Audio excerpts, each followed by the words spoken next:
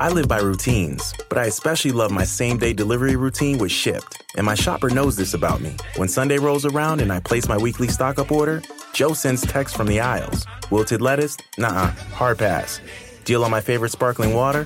Whew, grab two. Fresh flowers just because? Sounds like a delightful idea. If you love routines that work for you, get Shipt same-day delivery. Shipt, delight in every delivery. Learn more at shipt.com/hi.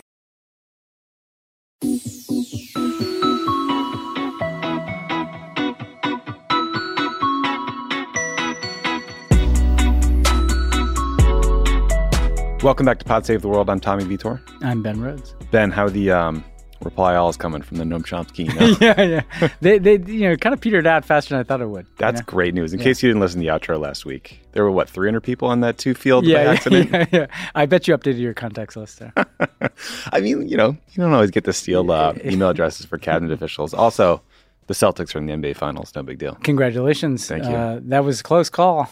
It was. Yeah. It was. The question now is how many threes is Steph Curry going to rain down in my face? It's just hard to pick against the Warriors. They're just really good. I mean, and they've just been there, Yeah. And if Klay Thompson, he's the wild card to me. Like if Klay is like the Klay that is dropping like 25, 30 points, like that's hard to beat. You're done. But like if he's not, then you got a shot. Steve Kerr, hell of a coach, also experience. Good guy. Yeah. In addition to NBA takes, we can finally share that Crooked Coffee is launching on June 21st. This is the thing we've been awkwardly teasing for weeks. This coffee has been in the works for a very long time. We're excited for you guys to try it. I drink it all the time. It is ethically sourced. It comes in recyclable packaging. We're donating a portion of the proceeds to Register Her, which helps make women's voices heard across the country through the power of their vote. If you want to check it out, go to crooked.com/coffee. Anyway, we're going to cover a lot of news today. We get the latest from Ukraine, including the EU's announcement that the European Union will ban imports of Russian oil. Seems like a pretty big deal. Some bad news, Ben, about Iran's nuclear enrichment. Who could have seen this coming? Gosh, I don't know. Not listeners to this podcast. Not listeners to this podcast. Foreign gun laws, big election in Colombia, Biden and BTS, and then the Queen's Jubilee is creating more controversy. And finally, the Mona Lisa back in the news, staying relevant. Yeah, that Mona Lisa smile. Someone tried to wipe it off her face. Yeah. And then, Ben, you talked to our old friend Samantha Power earlier today. What's Sam up to? Yeah, we've been focusing a lot on the global food crisis, but that's because, as Sam explains, people have to understand it's something that's happening right now, but it's something that's going to be unfolding for a long time. Yeah. Like the worst outcomes are going to start to come online later this year. So we talked about what USAID is doing, what other countries can do, what listeners can do, what other countries that have been fence-sitters in terms of their pressure on Russia might do more. So we really went soup to nuts on the food crisis, and nobody can break that down better than Sam. So check it out. It does feel like a looming disaster that will have a near-term, really acute impact of like just starvation for a lot of people, and then political instability, and just God knows what after that. So that's the other thing that I keep thinking about, which is that when you ask, well, where is this going to have the biggest impact? And we heard from Linda Thomas Greenfield. We've had a lot of U.S. government people, but that we really want to show you what are we trying to do as a country about this. The countries you hear as being most vulnerable always include places like Egypt and Lebanon and the Horn of Africa. These are places that are already kind of ripe for political instability. And so I think something to watch just geopolitically late this year and next year is whether high food prices and food shortages and potential famine conditions and more extreme circumstances lead to serious political instability. Yeah, a lot of analysts, look at climate change, bad crops, food instability, and then the Arab Spring kind of all being a piece of one puzzle. Yeah, and this is a flavor of what's to come with climate change too. Part of what Sam talked about is trying to update the entire kind of global food security ecosystem because it needs to happen anyway. And this is just putting a spotlight on it. Yeah. Well, all of this is because of the Russian invasion of Ukraine, or a lot of it, at least in this acute need. A lot of it, yeah. So let's start there because there's a couple of major updates. So first, On Monday, European Union leaders agreed to ban between 2/3 and 90% of Russian oil imports by the end of the year. The range in estimates there kind of depends on who you ask, but it's significant either way. The EU works by consensus, and to overcome objections by noted asshole Viktor Orban and his government in Hungary, the leaders had to agree to a Hungarian carve-out where they all will agree to block Russian imports of oil by sea, but allow imports of Russian oil delivered via pipeline. That's a little carve out there. But the EU also agreed in this meeting to provide Ukraine with nearly $10 billion in economic aid. And they also announced additional sanctions, including on Russia's biggest bank, and then on 3 Russian state-owned broadcasters, which will now be prevented from distributing their content in the EU. So, Ben, I mean, obviously implementing this kind of pledge will take some work, but like getting that political agreement done, I mean, imagine 3 months ago that we just saw that happen. I mean, it's pretty monumental. Yeah, I mean, it's huge in the impact that it could potentially have on Russian revenue and their capacity to sustain what they're doing inside of Ukraine. It's also just like a big potential shift in how Europe is oriented around energy, because you look at countries like Germany that have largely looked to Russia for their energy needs. Mm-hmm. This feels like not just a temporary shift. It feels like a pretty structural shift away from Russian oil. Now, the Hungary thing is worth pausing on for a second. It just shows you the danger of a Trojan horse like Viktor Orban, who has been a Putin associate, a Putin friend, who's like lubricated all manner of corruption through deals with Putin since he came back to power in 2010. And Putin gets 2 things in a Viktor Orban. One, because the EU operates on consensus, it felt like Orban was the last holdout of like a total ban on Russian oil by the end of the year. This carve out that they did feels like it's just for Hungary, because there are other countries like Germany that have gotten Russian oil via pipeline who are saying we're not going to do it. Right? Germany and Poland are going to cut off pipeline imports. So Germany and Poland are taking that extra step. So this is basically Orban, carving himself out in continuing to provide revenue to Russia and continuing to be energy dependent on Russia. And it just shows you that letting ethno-nationalist authoritarianism get a foothold inside of the democratic institutions that we have, including the European Union in the West, like the vulnerability that creates. Like Orban was out there like kind of bragging about it when all he's doing is highlighting that he's structured the entire Hungarian economy to be hugely dependent on Russia, which is by design, right? Yeah, like it's by design from Putin. He wants somebody inside of the European club to be at his beck and call. So it is a vulnerability, but still doesn't diminish what everybody else in Europe is doing. Yeah, for sure. I mean, obviously, natural gas would be the other huge shoe to drop, and they have not cut off natural gas. They'll just take longer because it's harder to replace the delivery systems for natural gas. Right, right. The flip side of this, good news is that Russia continues to make significant military progress in eastern Ukraine. So the Russian artillery has just been pounding Luhansk and Donetsk nonstop for literally weeks. Russian troops are advancing towards Severodonetsk, which is the last contested city in Luhansk. There are more and more reports from the ground of just how brutal the fighting is and how outgunned the Ukrainian forces are. The U.S. and others have tried to step in and help Ukraine level the playing field by sending more sophisticated weapons like the long-range howitzer system that we talked about a couple weeks ago. But there are limits and lines have been drawn. On Monday, President Biden seemed to rule out sending even more advanced weapon systems called the MLRS system over concerns that Ukrainian forces could use it to fire into Russia itself, further escalating the conflict. This system, the MLRS, can fire certain types of rockets as far as 185 miles. And Russian officials, I think Medvedev actually was on the record saying that if these rockets hit Russian cities, we're going to retaliate against the places where the decisions to send them were made. So he also said he would nuke Scandinavia if Finland and Sweden joined NATO, and then they said it was no big deal. So, but anyway. I mean, look, that's a good point. And then, along that line, Ben, a couple data points I guess count for good news is the Russian ambassador to the UK said he does not believe that Russia would use a tactical nuclear weapon against Ukraine. Oh, that guy doesn't seem to be in the chain of command, but I'll take it. Sure. And any reassurance we can get on the tactical nukes is good. Hey, point for the good guys on tactical nukes. And then, again, consider the source here. But Turkish President Recep Erdogan offered to host peace talks between the Russians and Ukrainians in the UN. No word if either side will agree or if they'll be successful. But I don't know, pro-diplomacy? Can I be pro-diplomacy in this case? Yeah, this whole situation is there's a lot about that's complicated. So the first thing is, if you look at these reports of what's happening in Luhansk and Donetsk, places where the Russians are making some territorial gains, they're making territorial gains by basically completely destroying the cities. And we've talked about this a little 90% of houses. Yeah, like there's nobody living there. They're basically claiming somewhat, depopulated land, or just killing old people, or just who killing couldn't move. the people who can leave. It's horrific. The thing to watch is, do they just start to annex, kind of formally incorporate this ruined land essentially into the Russian Federation, and try to create facts on the ground that way. And this question about whether the U.S. gives more advanced offensive weaponry to go take back territory has been like the looming question. I have to, as someone who is wary of escalation, I still don't quite understand what's the line here. Is it like the range of the artillery, because we are giving them weapons to kill Russians.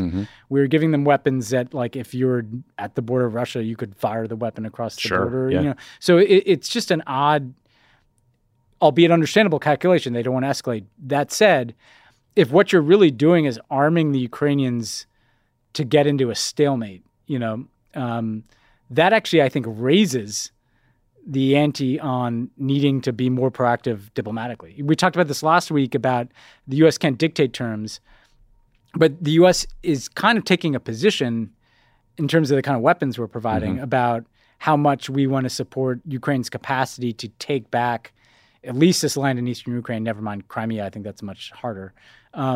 So this Erdogan thing, in the context of an emerging stalemate, suggests a lot of diplomatic work that would have to be done. But again, like, diplomatic work that is going to have the glaring question of how can you ask the Ukrainians to accept losing more territory in this war and essentially de facto losing eastern Ukraine and Mariupol as a settlement. And I just think we might end up in a stalemate where there's ceasefires, but it's not really a peace agreement because Ukraine can't agree to it. And then Russia's trying to annex and repopulate this land with Russians. Another thing I'd look for is, do they start to try to move in the same way that Stalin used to try to move people to other parts of the Soviet Union to repopulate them with Russians? Do they start to do that in eastern Ukraine? That would be a pretty, that would be an escalation in terms of, essentially trying to create facts on the ground. Yeah, and there's reports that they've moved people out of parts of eastern Ukraine into Russia, especially kids. Yeah. I mean, it does feel like a race here between the pressure on Ukraine in their military and this military campaign in the East with the long-term pressure on Russia from international sanctions. I mean, and the reason I'm a little bit nervous about that is because in May, inflation in the Eurozone hit its highest annual level since the creation of the currency in 1999, thanks to record increases in energy and food prices. They hit 8.1% in May, up from 7.4% in April. Prices have been going up for 10 consecutive months. I mean, that is going to create, at some point, huge political pressure on all these European countries who so far have been pretty great in terms of cracking down on Russia. We'll see what happens when there are popular uprisings potentially because of food and energy prices. Yeah, I mean, I think it's absolutely true that Putin has, failed catastrophically in his maximalist objectives, as we talked about. But in this next phase of the war, I think what Putin's counting on is he takes territory inch by inch, puts himself in a stronger position in eastern and southern Ukraine in terms of controlling territory, and then bets that over the next 6 to 9 months, inflationary pressure, food pressure, all these other kind of things he's weaponizing start to create electoral difficulties in European countries, start to create, problems in the global economy that try to force a choice between continuing to support Ukraine and trying to get beyond the war. I think the reality is we're not going to be able to get beyond the war. It's hard to see a place where sanctions are lifted on Russia in the next calendar year. No. So I think there's a reason to dig in and say no. We're not going to succumb to that kind of pressure, but it's just going to require a lot of workarounds to address things like the food crisis, to address things like the energy crisis, and also, I think accelerating the negative consequences of the war to Putin. So Finland and Sweden joining NATO, Ukraine joining the European Union, which kind of solidifies not just their association with, Europe, but also kind of their viability as a state that can be reconstructed on the back end of this war. Those things become more important too. Do you see that Russian opposition leader Alexei Navalny announced he's been charged in a new criminal case and faces up to 15 more years in prison on top of his existing trumped-up bullshit sentence? Oh, and by the way, they tried to poison him like a year ago. Yeah, I mean, I think that the reality that Navalny seems to understand is that as long as Putin is president, like it's hard to see him out of prison, right? I mean, they're just piling on invented charge after invented charge, and now they've legislated new laws that they can say violate, right?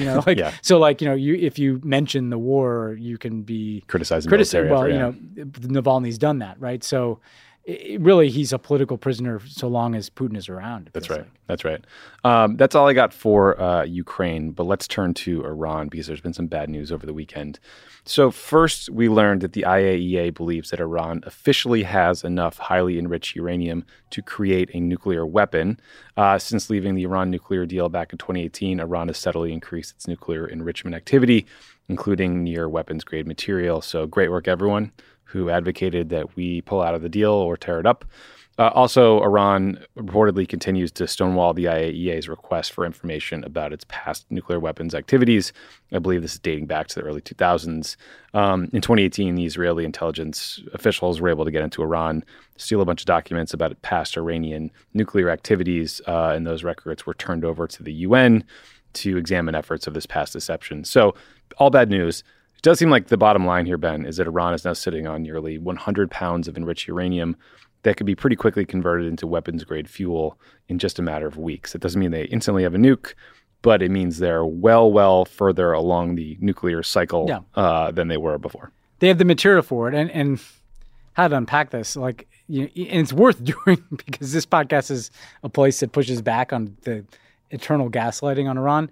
I mean, the first thing is, the critics who supported pulling out of the deal in the first place in 2018, their biggest criticism of the nuclear deal was that some of the restrictions expired, right, in 10 years and 15 years, and Iran could get to the point where they have enough material for a nuclear bomb after the restrictions expired. Well, congratulations, guys. You accelerated those timelines by like a decade, right? Good work. Like this is insane. Like they by tearing up the deal, they brought about the outcome that they were arguing about in like 2025 that could have been renegotiated at some point. First point. Second point is this Israeli allegation, which we've heard time and again keeps coming back to life, about Iran not telling the truth about what they were doing 20 years ago. Yeah, in like 2002, 2003. Yeah, that's what this is about. Yep. It's not about them like cheating on the Iran deal. It's about them like not telling the truth about things that happened in 2002. So it's not about the restrictions that were put in place in the program. I feel like we knew most of this. We knew this. And also, wouldn't you rather have the restrictions on the nuclear program and then you could yell at them about like what they said about 2002? I mean, this is just as it's an insane argument to say, because we don't like that certain restrictions go away in a decade, we're going to make those restrictions go away right now. It's also insane to say, because they lied about something that happened in 2002, we don't want them to have any restrictions on their nuclear program today. That's why then put in place verification regimes. Yeah. And then the inspections. The last thing is like, this is the argument I would make about why the Biden team should have been moving. They should have tried to move back into the Iran deal right away when they came into office. I still don't understand the value of the terrorism designation on the IRGC, which they appear to have chosen, at least for the time being, over the nuclear deal. I hope that there's an opening, or hope that Iran accepts some formula without that, because the reality is, if you don't have an Iran nuclear deal, if you don't have some diplomatic agreement that limits this program, you're going to be living in this kind of permanent state of potential crisis. And I just don't think that we want to be there, Could you imagine if there was some, Iranian effort to really break out quickly and fully get to 90% enriched uranium and get to a full nuclear weapon, and like all of a sudden the White House and the U.S. government and the entire U.S. media was now debating not what to do in Ukraine, but whether to bomb Iran's nuclear facilities? I mean, like, this is a very real scenario. We're doing another 6 months of news cycles about whether the Israeli government will bomb them first or whatever, like all the things we dealt with. I mean, these these issues can become all-consuming much faster than you think. Yeah, and what about China? China, I was about to say, like the pivot, to Asia, or frankly, oil prices, energy prices, like that we're worried about. Like, guess what would happen if there was a war with Iran? Yeah. Gas prices, $200 a barrel of oil. You're paying even more at the pump. I mean, nothing about this is what you want. Like, I just think that the political difficulty of re-entering an agreement is much less than the difficulty of just living in this state of potential crisis at any given point, Yes. So that is the looming nightmare abroad. The disaster that we're all living with at the moment is still guns.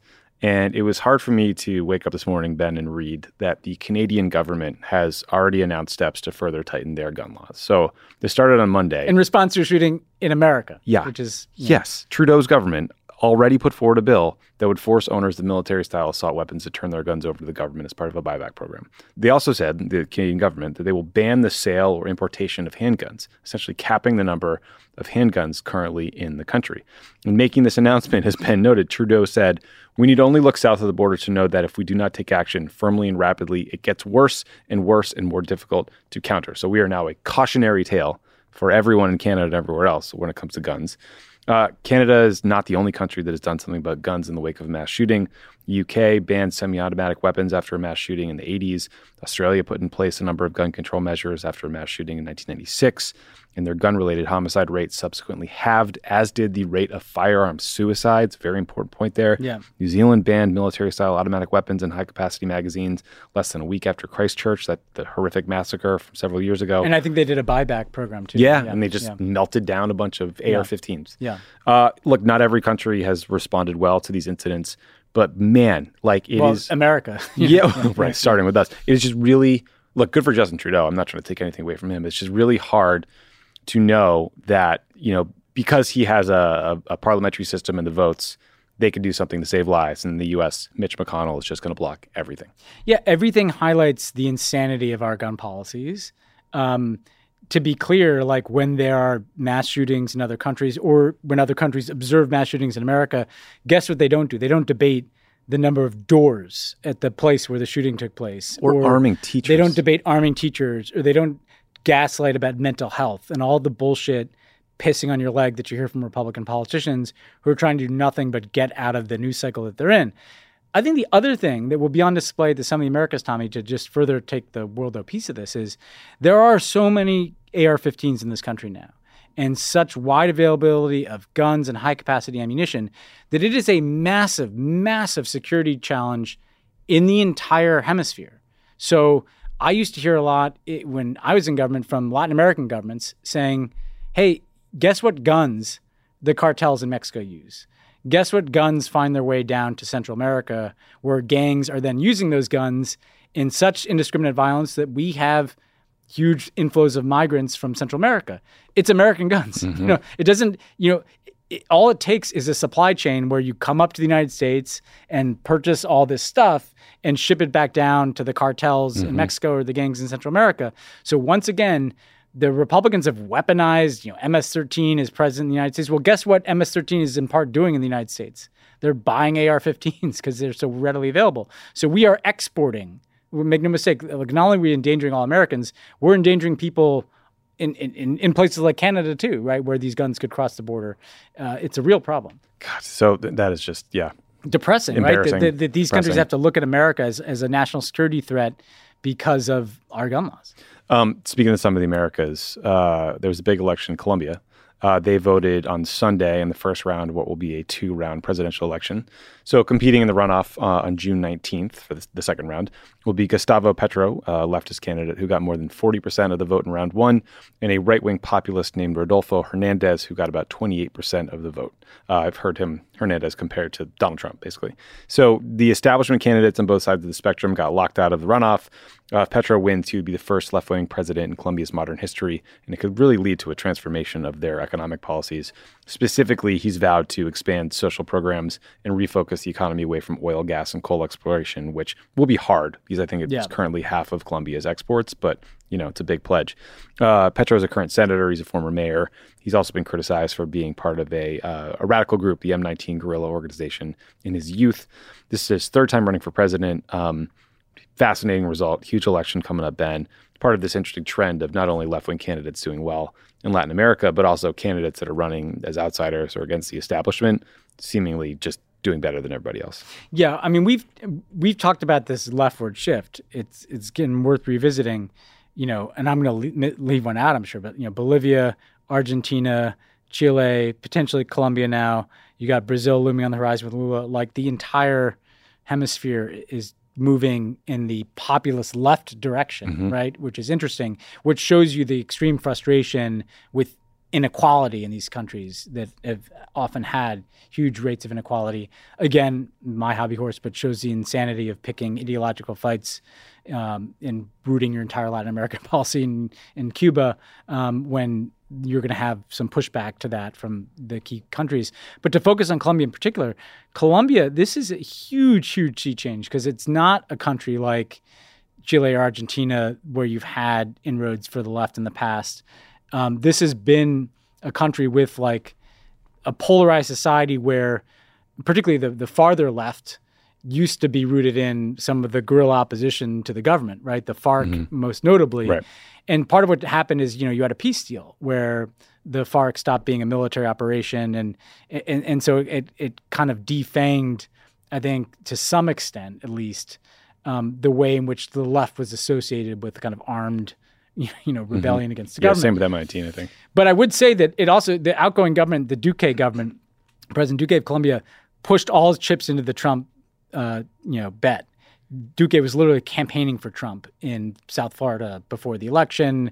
They did all of Trump's bidding on his Venezuela policy, and lo and behold, it didn't work out for the Colombian right. So it's a warning sign of like signing on to the kind of the Trumpist agenda, which, to be fair to the Colombians, they're probably strong-armed. I do think the warning sign for Petro is, look, Colombia does have a pretty entrenched kind of business establishment. He's going to face a lot of challenges to implementing some of the promises he's made. I think it's a positive thing that there's like a populist direction meant to narrow inequality. But I think if you look at Chile already, some of the problems that Gabriel Boric has had in his early administration is how do you square the promises that you make versus the tough reality of what's doable? Totally. That's going to be a challenge. But that said, his opponent, reading up on that guy, the phrase that stands out is has expressed past admiration for Adolf Hitler. It's never something you want to see as a general matter. Yeah. Well, real extremes here. Yeah. And again, the run-ups on June 19th, we'll see what happens. But fingers crossed for Petro. You got Peru to your list of recent leftward elections. Yeah. I mean, also I was reading some coverage of the race that pointed out how in the past times he's run, Petro has been attacked for his relationship with leaders in Cuba and Venezuela. Well, guess what? This time, not really an issue. Yeah, no, because there's, the people are fatigued. Again, it's not that everybody likes the Cubans and Venezuelans. People are fatigued with the U.S. kind of forcing this to be an issue in their domestic politics, forcing them to get involved in conflicts that seem, on Cuba, not that relevant. And on Venezuela, you've had this influx of refugees into Colombia, too. It'll be interesting, too, because Colombia receives a ton of security assistance from the United States. And, it'll be interesting to see if Petro, maintains that relationship. Well, I assume he will. But I mean, you could see potentially big changes in terms of U.S. policy on drugs, cocoa eradication, ties with Maduro, just trade policy generally. I mean, there's potentially a radical break here. Potential. There have been push from left-wing governments to legalize drugs, and there's a lot there's a gulf that could. Some of the Americas may end up really highlighting this widening gulf between the U.S. position on a bunch of issues and the most important governments in the region.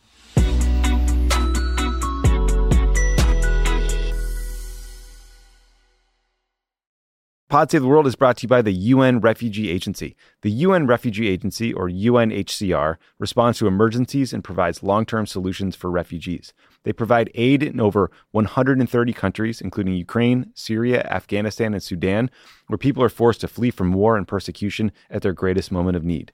UNHCR helps and protects refugees by providing food, shelter, medical care, and other life-saving essentials. The agency jumpstarts relief in 3 key ways. They transport core relief items stored in even the most remote areas of the world. They deploy expert emergency staff trained to help in crisis situations, and they transfer funds directly to support the emergency. Because of generous supporters and donors, UNHCR can scale up its response within 72 hours of a large-scale emergency. Your support helps provide life-saving aid for refugees whenever and wherever emergencies occur.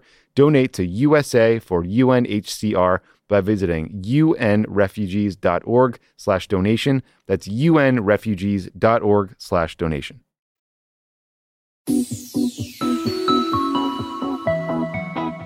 Okay, Bit. So we just talked about a bunch of very big, important global issues and events. Many of them land on Joe Biden's plate every single day. But I bet you money that if in a week we looked back and we're like, okay, what White House event from the past week got the most media coverage? It will likely be this next topic, which is BTS's visit to the White House on Tuesday. If you do not know what BTS is, welcome to reality. Yeah.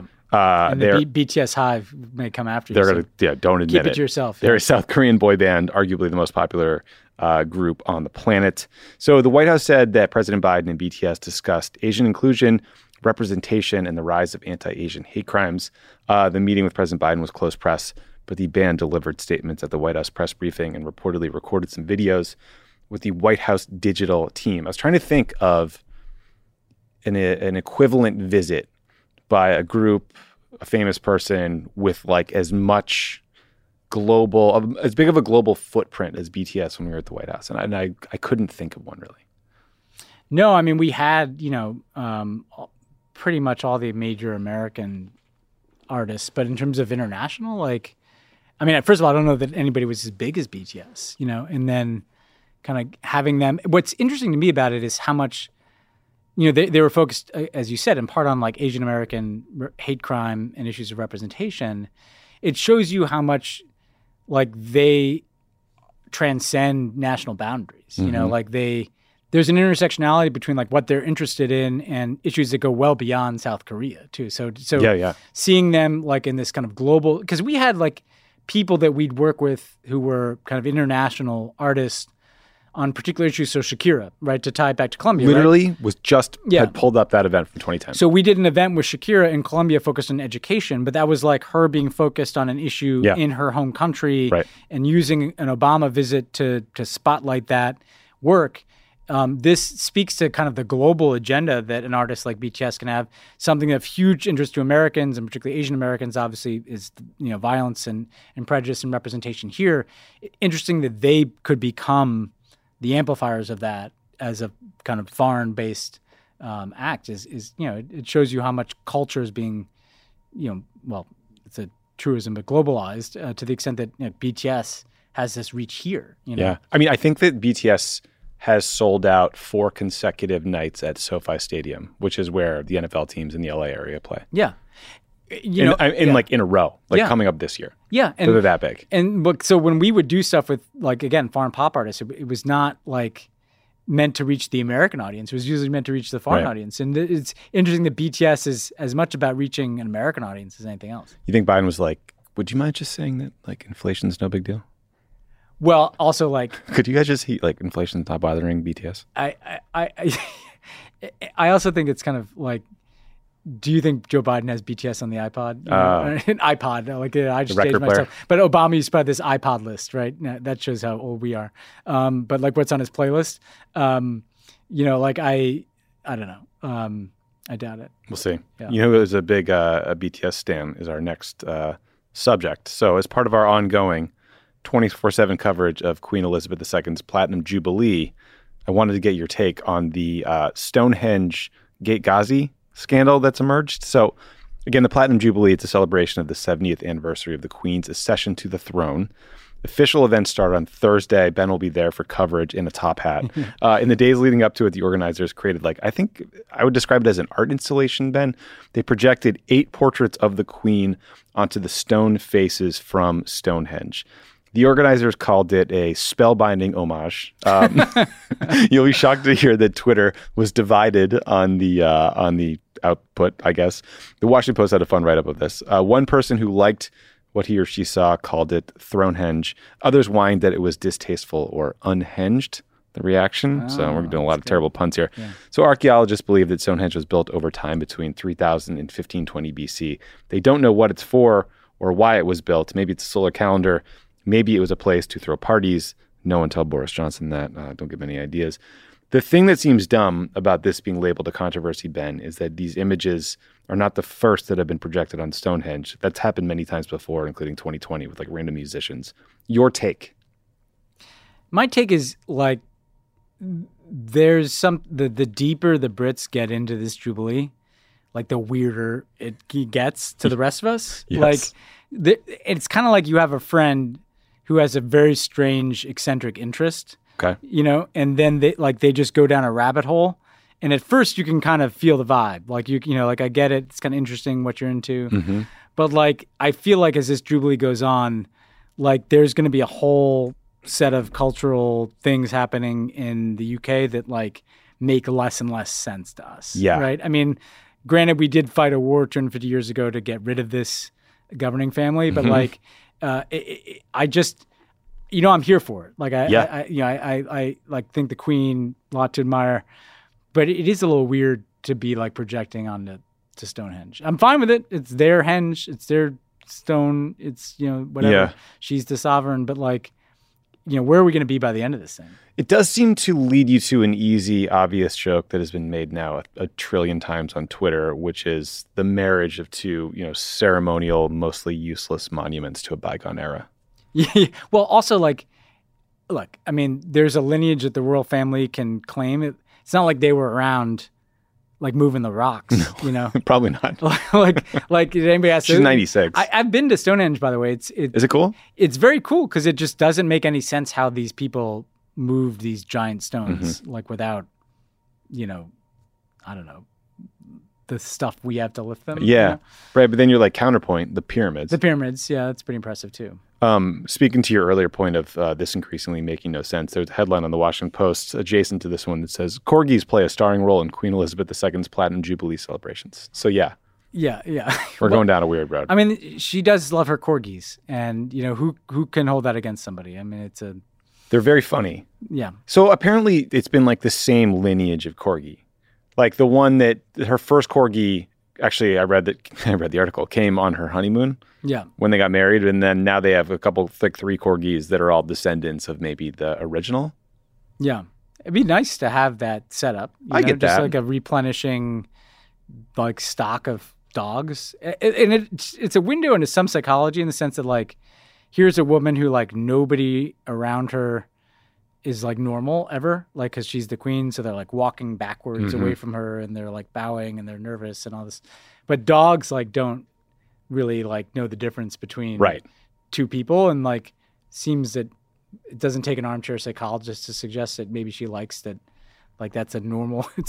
She's a more normal interaction with corgis than with human beings. Yeah, the corgi's like, "Hey, lady, you're picking on my shit." Yeah, exactly. That's or how like, it goes. Why is this? Charles might have said that. Yeah. Why is this being projected on the Stonehenge? You know. Also weird. Okay, one more last thing before we get to Ben's interview with Sam Power. On Sunday, a climate activist decided to vandalize the Mona Lisa by disguising himself as an elderly woman in a wheelchair so that he could get close to the painting. And then he threw cake on it and smeared it across the glass, covering the painting, which I think raises the age-old question about activism of this sort. Idiot, effective, or who cares? I mean, this definitely feels like it was kind of in the idiot category for a couple reasons. Like cake, like doesn't have a climate. You know what I mean? Like if you wanted to stage a climate demonstration at a very high profile cultural site, there's got to be like something other than throwing cake on some thick glass to do that. Mm-hmm. I mean, if you read this, sounds like this person might have also just kind of wanted to get arrested or something. I don't know. It was very strange. It does raise the question though. I like, again, I don't know how serious a climate activist this person was, but like, you know, we talked recently about the person who like self-immolated, burned themselves to death in front of the Supreme Court. Right. I do just feel like bubbling up the absence of government action, you're going to start to see some more out there stuff happening. And I'm not endorsing it because I'm certainly not endorsing vandalizing the Mona Lisa or people doing what that man did in front of the Supreme Court. But I do feel like there's going to be a frustration that starts to manifest itself increasingly in strange ways, you know? Yeah, I could argue it both ways, right? I mean, we're talking about it. Yeah. So point in his favor, I guess. On the flip side, you know, this guy obviously knew he wouldn't damage the painting because it's surrounded with like bulletproof glass. So in a sense, no harm, no foul. That said, are you convincing anybody you need to convince? I don't know. Probably not. Yeah. Defacing random things in the name of whatever issue you care about is a slippery slope.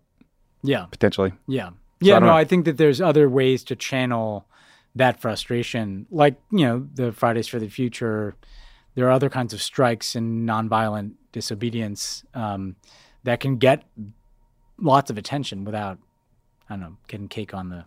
I mean, I'm just spitballing here, but I would rather, personally, I'm not endorsing this in any way, but throw cake at Mitch McConnell before I would throw it at Mona Lisa. Because she didn't do anything wrong. Yeah, I mean, you know, she's just been sitting there with that ambiguous smile for a few hundred years. It does raise... I've always been interested about, like, the Mona Lisa is, like, qualitatively more famous than any other work of art. Mm-hmm. And don't get me wrong, it's nice work. It's fine. But, like, I don't quite get why it is that... Like, I went to the Louvre, right? And the Louvre is full of amazing works of art. And then you go in this one room, and there's, like, 100 people all holding up iPhones and this thing, and, like... Yeah, you'll treasure that photo forever. Well, yeah, like, it's not like this great experience to look at a mass of people just trying to, like, take a picture of something that's behind all this thick glass. And then you could go in the other room and see, like, a priceless Monet or Van Gogh and be like, oh, it looks just as good. Right, or like a tiny, like, dish or cup or saucer from even earlier periods of time. Some great dishes, armor. attic vases, you know, like ancient Greek stuff. Go over to the Musée d'Orsay and go see all the Impressionists. Have you seen the documentary about the Salvator Mundi, which is supposedly another work by Leonardo da Vinci that was purchased by Mohammed bin Salman for like $500 million? Its authenticity is questioned. Yeah, Some people think it was maybe touched up by him, or maybe it was, you know, one of da Vinci's assistants painted it, or maybe... You know, none of them did. Yeah, maybe it's just totally, fake, right? Yeah. But either way, I think it was last seen on his boat. Yeah. Which is where you keep priceless works of art. Yeah, you put on your yacht for your Coke parties and hangs with Jared. Mm-hmm. Yeah. Yeah. Like, I mean. But I do think the answer is basically scarcity, because there's like very few of them in existence. Yeah. There's something kind of dark about that. Like, you know, art becoming like, I know like the don't at me NFT people, but like. You get a Bored Ape? I'm just saying, like these used to be kind of public goods in a way, you know. What's more public than a GIF you can copy and paste? Yeah, or something you can like slap on a yacht in the Seychelles for your, you know, getaways. Yeah, for your probably your oligarch buddies. Speaking of which, Roman Abramovich officially sold the Chelsea soccer team. Yeah, to the owners of the Dodgers. Actually, that's great. I would say that the effort to kind of get dictatorial oligarchic money out of the Premier League isn't entirely consistent so long as Newcastle's owned by the Saudi Sovereign Wealth Fund, but hey, it's a step in the right direction. Yeah. You mentioned NFTs a minute ago. Did you see that Seth Green? Yeah. Apparently someone stole his Bored Ape NFT, and now he can no longer make a TV show about it. Yeah. I mean, it's a shame. I wonder, like, did that really happen, or is that just funnier than whatever show he could have made? It's a good out, because I don't know how good that show would have been, right? So like maybe he's take the out. It's the ultimate rug pull on making this lame show. Oh shit, I was going to make this show. Oh man, bummer. Well, anyway, that's it for the news portion. We're going to take a quick break, and when we come back, you will hear Ben's conversation with the head of USAID, Samantha Power, our old friend. They're going to talk about the war in Ukraine and the scarcity of food and how it's causing huge problems all around the globe. So stick around for that.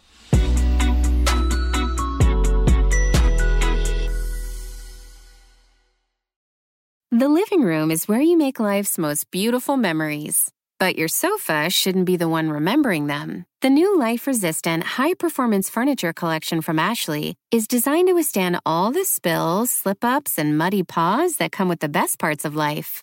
Ashley high-performance sofas and recliners are soft, on-trend, and easy to clean. Shop the high-performance furniture in-store or online at ashley.com. Ashley, for the love of home.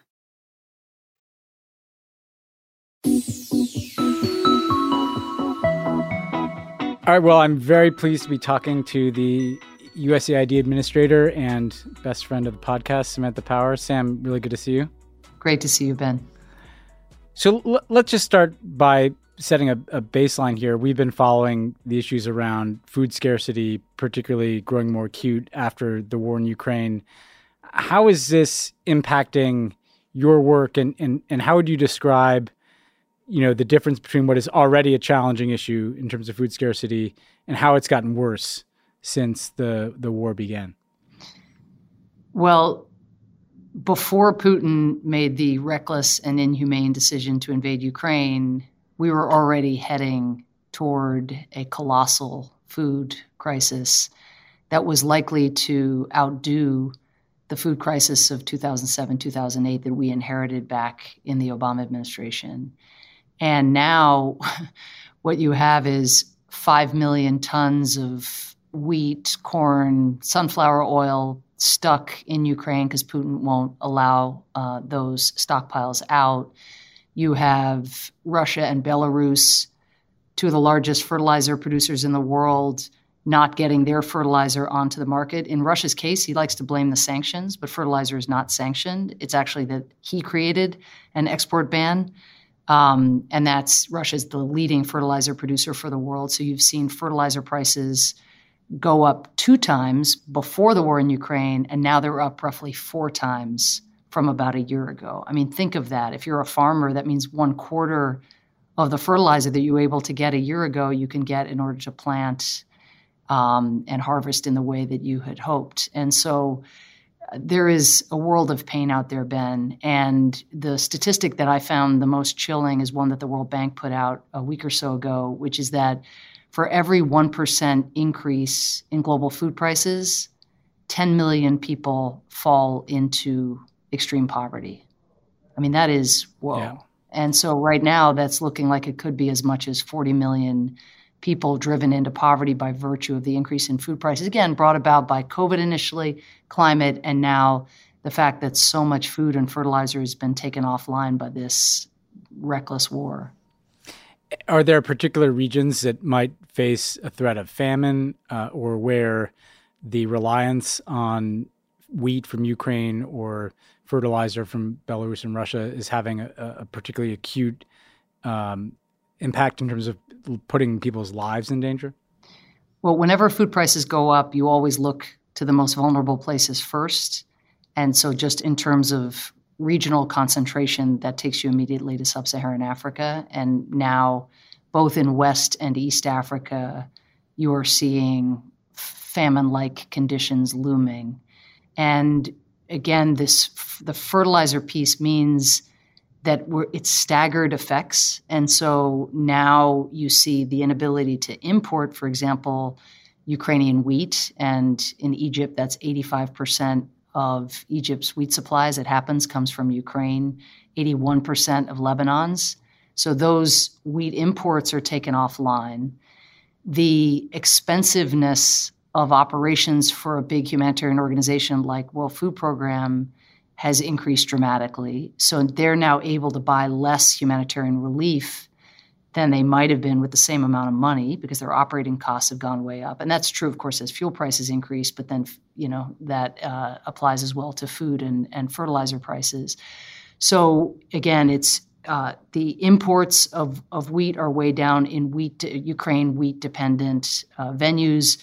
The ability to do stopgap humanitarian emergency assistance is there, aided fantastically by the bipartisan Ukraine supplemental, which not only provides resources to deal with the humanitarian emergency inside Ukraine and in the frontline states who are sheltering Ukrainian refugees, but also allows us to use some of those resources to deal with the fallout from the war in Ukraine in places like sub-Saharan Africa. So we will have additional resources to buy humanitarian assistance in order to try to prevent, the kinds of scenes that we know what it looks like. But the issue with fertilizer is that people aren't planting now, or they're planting less now.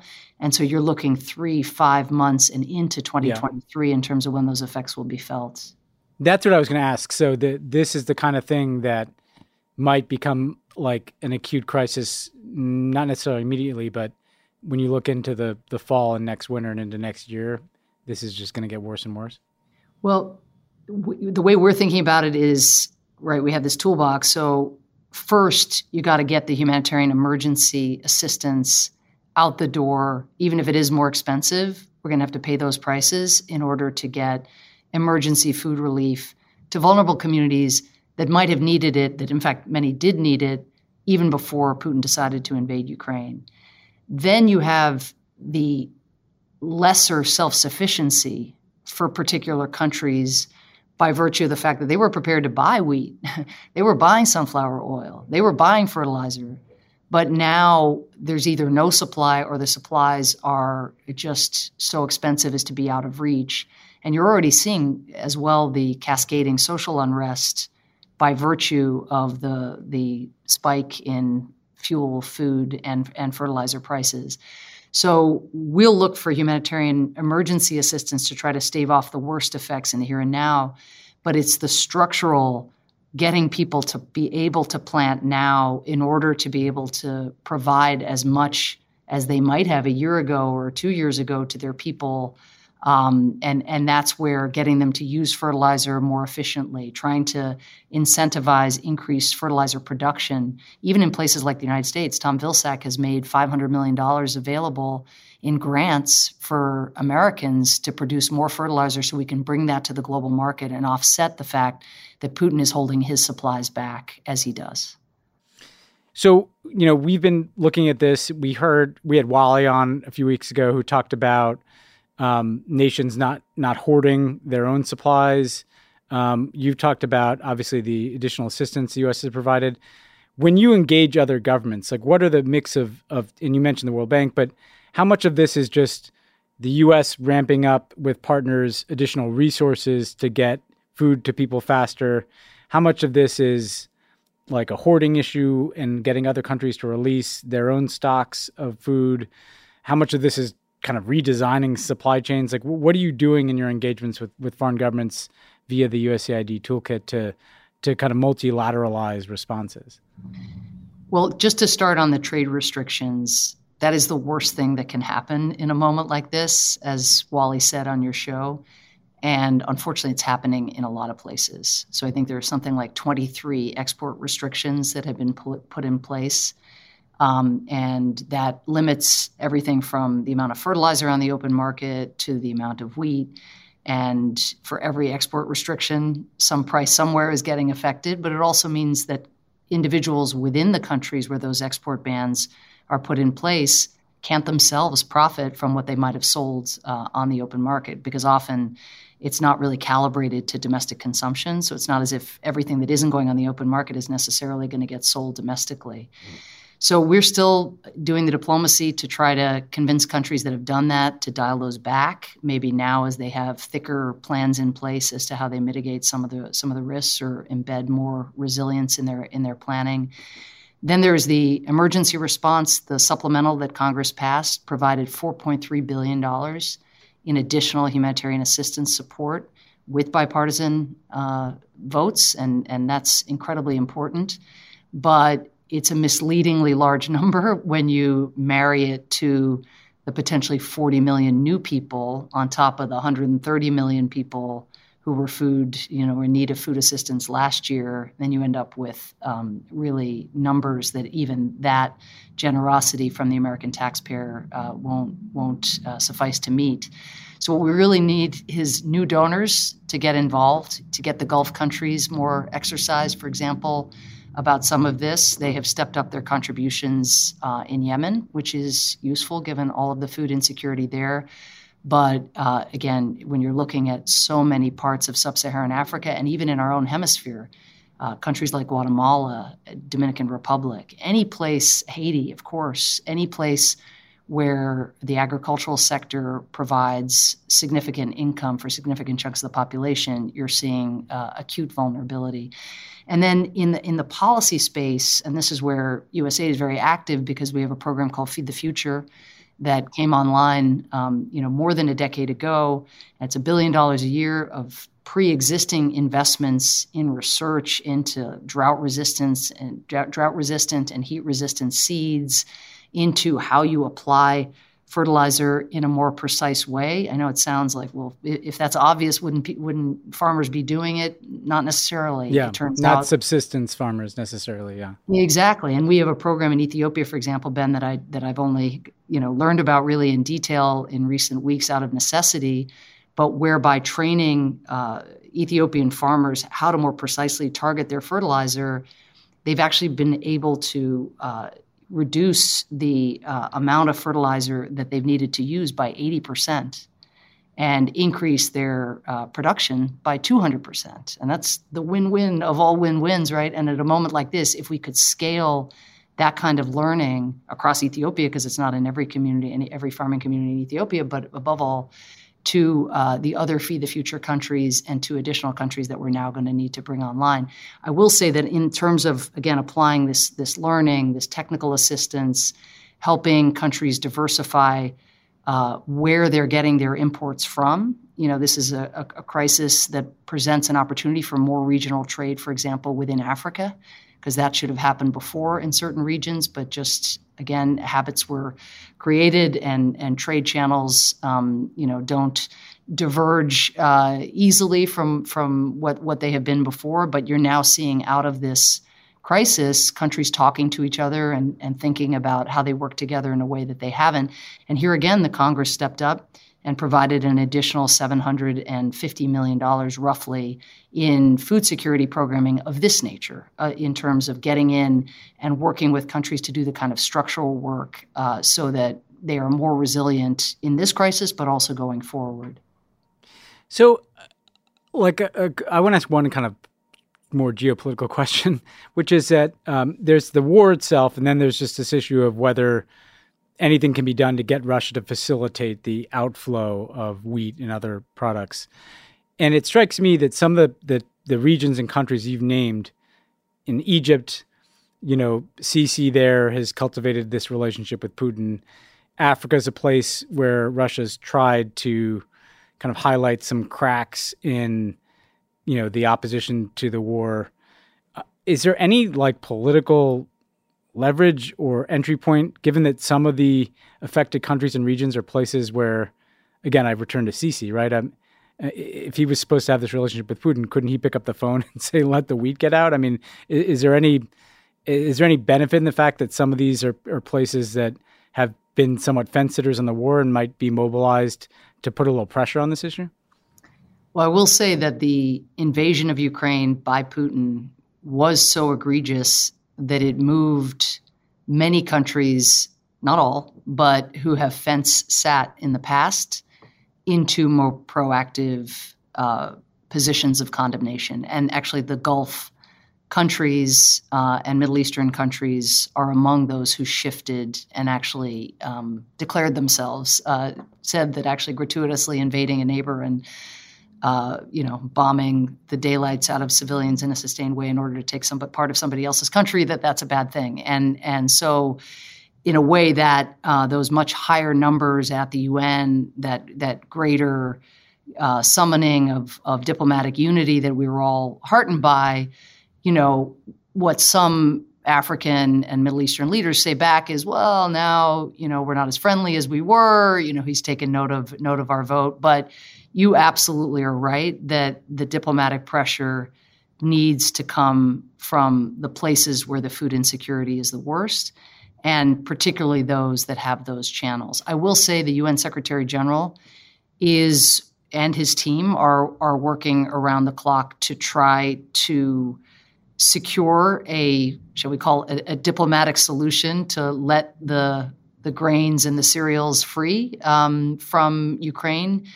I mean, we're talking about not only the 22 million tons of grains and other exports that are currently in storage, But Ben, it gets worse. There's the 30 million tons that could be harvested and need to move into those storage silos and other facilities.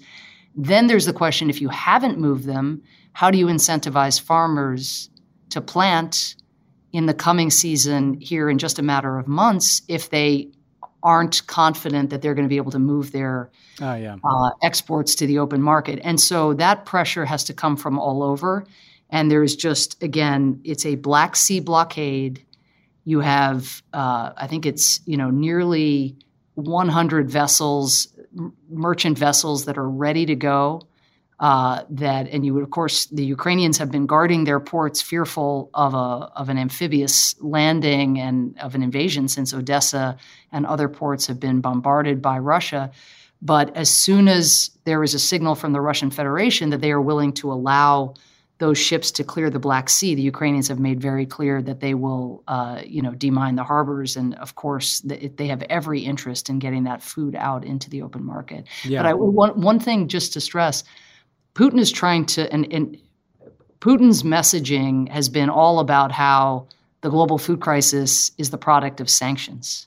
Yeah. And so the other piece of this is we are spending a lot of time through diplomacy, but also through public messaging, and I think the press really has a critical role to play, is there's an elision that occurs, it says, well, wait, Russia has fertilizer and there are sanctions, and therefore it must be that fertilizer is 4 times as expensive as it was a year ago because of sanctions. No. Putin put in place an export ban on fertilizer. Putin and his forces are blockading the Black Sea and not letting as many as 50 million tons of global food supplies out onto the open market. And in order for that diplomatic pressure that you rightly say is needed from other countries to really take hold, it's very important that people have a clear sense of who's at fault here. And because I imagine there's also exceptions to sanctions for certain things to get out into the market, right?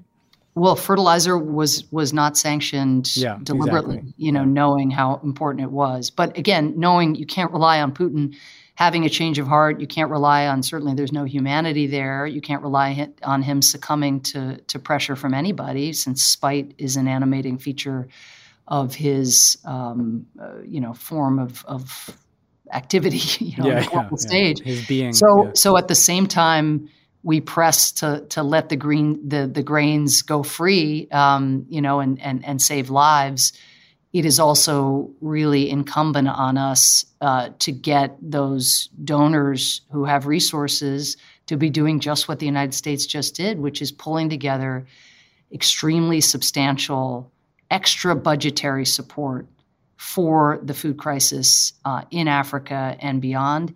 And Ben, it's interesting, the flood of Ukrainians into Europe and all of the generosity that has been mobilized by Europe to welcome, 6.5 million Ukrainians into Europe. Unfortunately, the assistance that has been used to care for many of those Ukrainians, unfortunately, is coming out of development assistance and humanitarian assistance budgets, which wasn't necessarily the way it had to happen, but it is the way it has happened. So you're looking at much more expansive needs and shrinking pies, at least so far, for many of the traditional donors. One last question before I let you go, which is people listening to this in the United States and around the world may want to do something. Do you have any advice? What can people do? Are there places they can donate or volunteer? What can a citizen of this country or the world do to help address this? Well, first, since we have a sometimes paralyzed domestic political system, I know we don't do this often, but particularly, I don't know how many pod listeners are in red states or interact much with Republican members of the House or Senate. But I actually think, hey, an attaboy here. This was a really substantial piece of legislation that passed. I'm struggling when we're not talking about food, of course, to get funding for vaccinating the world through the Congress. That's not happening. There's 1,000 things that we're not doing that I wish we were doing that I think are in our interest and in the interest of showing America's compassion and foresight for ourselves. But on this, Republicans and Democrats came together, and it's not obvious that would have happened. It's also not obvious that it will continue, given that there are many within the Republican Party that are divided over this. There's a much more lively debate than one would expect, again, given the egregiousness of what Putin is doing and the colossal harms that are ensuing. But that kind of engagement, affirmative engagement, we want our legislative body to be working just like this, and we want to be showing American leadership in this way. It gives us tremendous leverage as we go to other donors to try to get them to do more. Then, just as was true, of course, when we spoke, Ben, about the Ukraine crisis itself, there are a number of very substantial international organizations where one can reliably send resources. We will make sure you have on your website a list of those, but of course the UNICEFs, the World Food Programs, the Red Crosses, the Mercy Corps, the International Rescue Committees. I mean, all of those organizations, and again, we'll put more on the list, are out there doing the critical work of feeding people in need. And no donation is too small, given the gap likely to come between public financing and hunger that is going to be with us not only this calendar year, but likely well into 2023. And people can go to work at USAID. So, yes. Yes. Well, look, Sam, thanks for helping us unpack this, and we'll keep following it. And thank you and everybody who works at AID for all you're doing. Thank you, Ben. Thanks for lifting it up. Thanks again to Sam Power for joining the show. Thank you to Seth Green for not securing those apes, not getting the two-factor. Yeah. Thank you to Mohammed bin Salman for buying a fake painting. Thank you to whoever had to clean up the cake at the Louvre there, I wonder what, it looked like a vanilla. There was the funny thing about that too is there were all these cell phone videos. I was looking at them last night, and some of them were these kind of broy, no way, man! Some dude holding up his iPhone. And whoa, yeah! Look at that dude with the cake. I saw some of the videos of it. The guy who did it, the French cops just kind of let him address the media and give speeches as he walked away. Apparently, he threw rose petals at their feet. Yeah, man, in the U.S., you are going to get your ass handed to you if you do something like that. Yeah. That's where our policing focus is. Yeah, right. Just beating up suspects. Not on keeping guns out of schools. No, we just do mostly ineffective symbolic things. Yeah. Anyone else to thank here? The Queen? Corgis in general? Stonehenge, groundskeepers. They do a great job. Yep. Great display there as part of the Jubilee. I did see a friend of the pod, Mike O'Neill, Irish, sent me the Irish perspective on the Jubilee. Yes. You were on the text, right? So funny. I'm not going to read it verbatim, but it's basically being Irish and watching this is like having a neighbor who's really into clowns, and they have clown paraphernalia, and it goes on and on about this obsession with clowns. And then the kicker is, except if you're Irish, your grandfather was killed by a clown, which I thought was spot on. As usually the Irish can kind of really stick the landing. It's from the Irish Times. Props to the Irish Times. Shout out Irish Times. Some of the best writing in the world is always in the Irish Times. Always. All right, that's it for this week. Talk to you guys next week. See ya.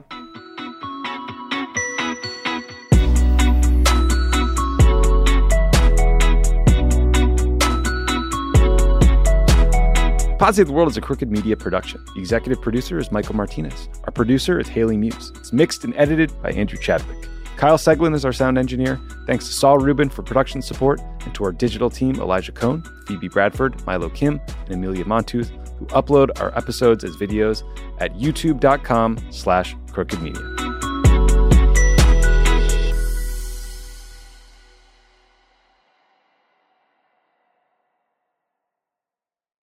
Ashley's Memorial Day mattress sale is going on now. Save big on select adjustable mattress sets, up to $1,200 on Beautyrest Black, up to $800 on Purple, and up to $500 on Tempur-Pedic. Plus, get 72-month special financing with select in-store mattress purchases made with your Ashley Advantage Synchrony credit card between May 14th and June 3rd. Visit your local Ashley store or ashley.com for better sleep and savings. Only at Ashley. Subject to credit approval. Minimum monthly payments required. No minimum purchase required. See store for details.